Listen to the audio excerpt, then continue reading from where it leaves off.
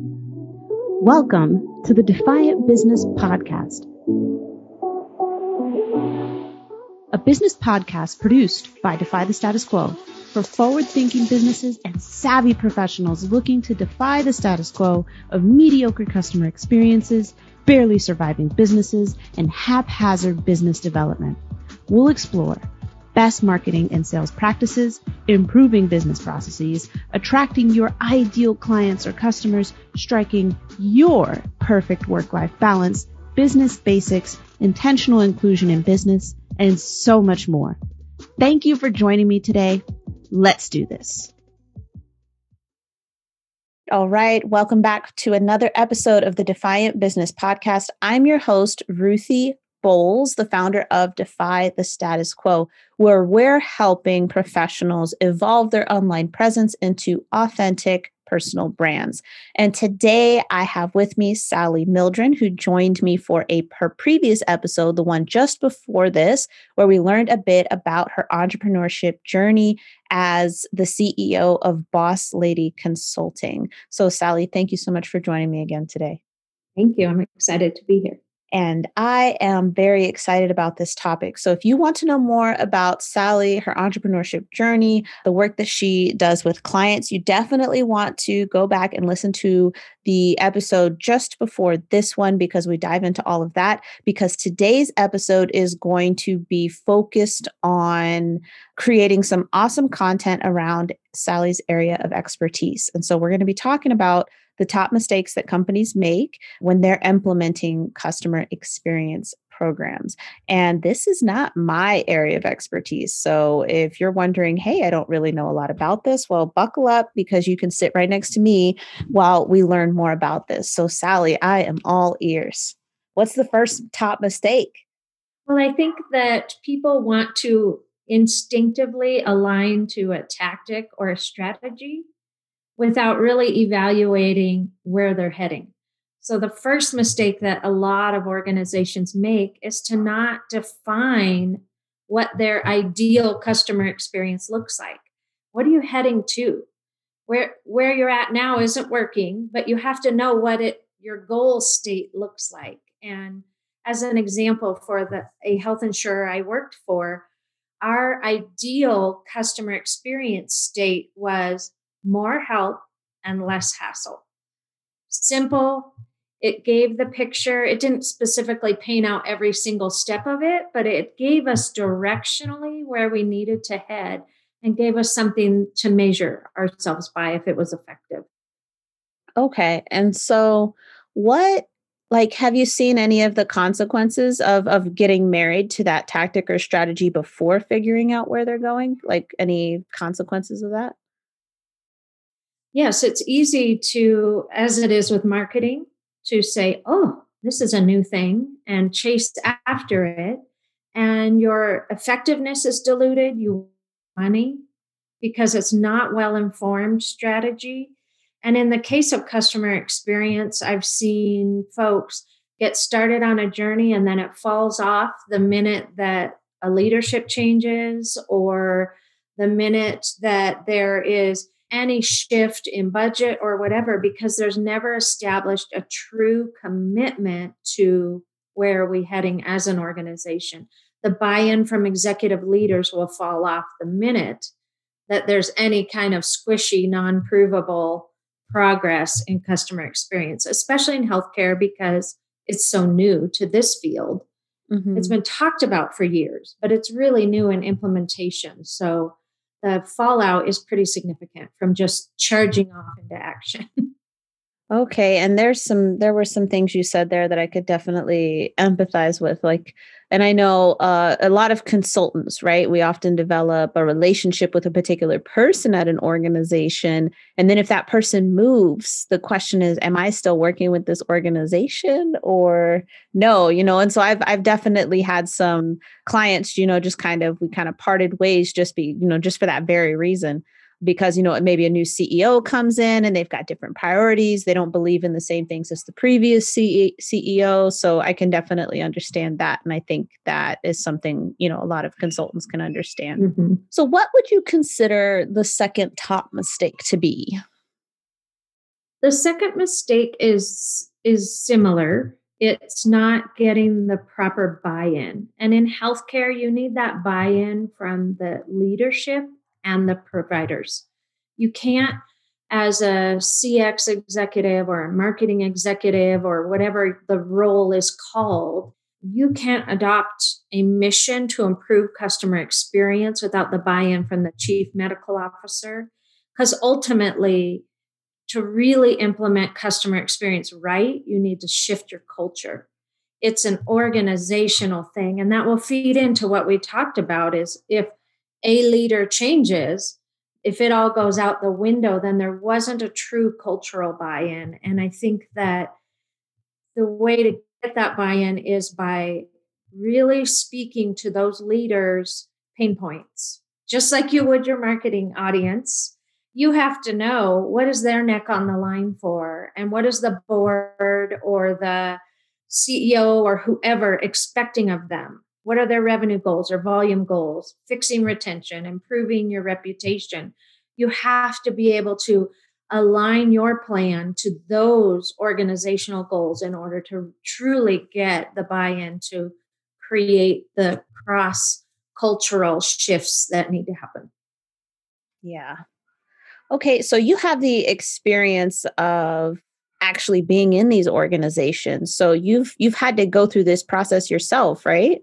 Yeah. Do you have like a tip or two maybe that you can share with some people who are, still working that, trying to get that buy-in, maybe so they can bring in someone like you to help their organization? Sure. So in healthcare, star ratings are a very big deal for insurers. For a Medicare Advantage plan, the difference is $500 per enrollee per month difference in a one star shift. And so it's a big deal. It impacts your ratings. It impacts when you are allowed to enroll patients. Mhm. For providers and hospitals, it impacts your reputation, and people trust a higher star rated organization or hospital more than they would a one star. It goes Mhm. way beyond a Yelp review on a restaurant when you're talking healthcare. So, we when we presented this in one organization, our approach was to demonstrate how improving the customer experience would help improve our star rating. And now, starting in 2021, Centers for Medicaid and Medicare have quadrupled the weighting of customer experience on the star rating for hospitals, insurers, physicians. So now more than ever, as much as 40% of your star rating is going to be based on customer experience questions on the national surveys. And so that right now serves up an easy buy-in plate for people seeking to improve customer. Absolutely. Wow. And I think probably the beauty of that, because a customer experience is I think kind of like a lot of things in marketing where we can struggle to attach a price tag. Yeah. Right. Like Mhm. there's research studies and things, and you can say, hey, for organizations similar to ours or just kind of writ large, that X tactic or strategy produces whatever results. But in this case, specifically for healthcare, when you're talking, you can talk about customer experience, and then the differences, like you said, the financial differences between those different stars. So it's like, hey, we got to do something to fix this, right? And so how I think you and I have talked about this. So I just want to make it clear. How are these organizations given their star ratings? Like who decides that? Well, there are, and this is part of the shift that has happened, is that there are national surveys. There's a CAP survey, which is a consumer assessment survey that is given each spring, Hmm. and the patients themselves rate the health plan on all manner of factors. On the doctor, it's they're rating insurers, they're rating physicians, they're rating hospitals, emergency departments, all of those things. And the questions, that's a new shift because it used to be a whole different survey body. And now the CAP survey is a much greater portion of their survey questions are around the customer experience, around communication. There's actually a question on the CAP survey that says, the front staff were courteous and helpful. So if you have a crusty receptionist at the front desk, that is going to have a weighting on your star rating as an organization. So that's why the end to end view of identifying where your pieces are, it's not only incumbent on the provider and their interaction with the patient to determine the star rating. And that is historically a mindset that people, oh, well, the doctor wasn't nice or didn't whatever, but it's the medical technologist, it's the receptionist, it is the website, it is all of the communication that ultimately has an impact. And the consumers themselves are rating. And CMS takes that in part with other quality and safety ratings, and they get their star ratings. So the thing I'll point out is that in 2021, the surveys this spring Mhm. will be the 2023 star rating.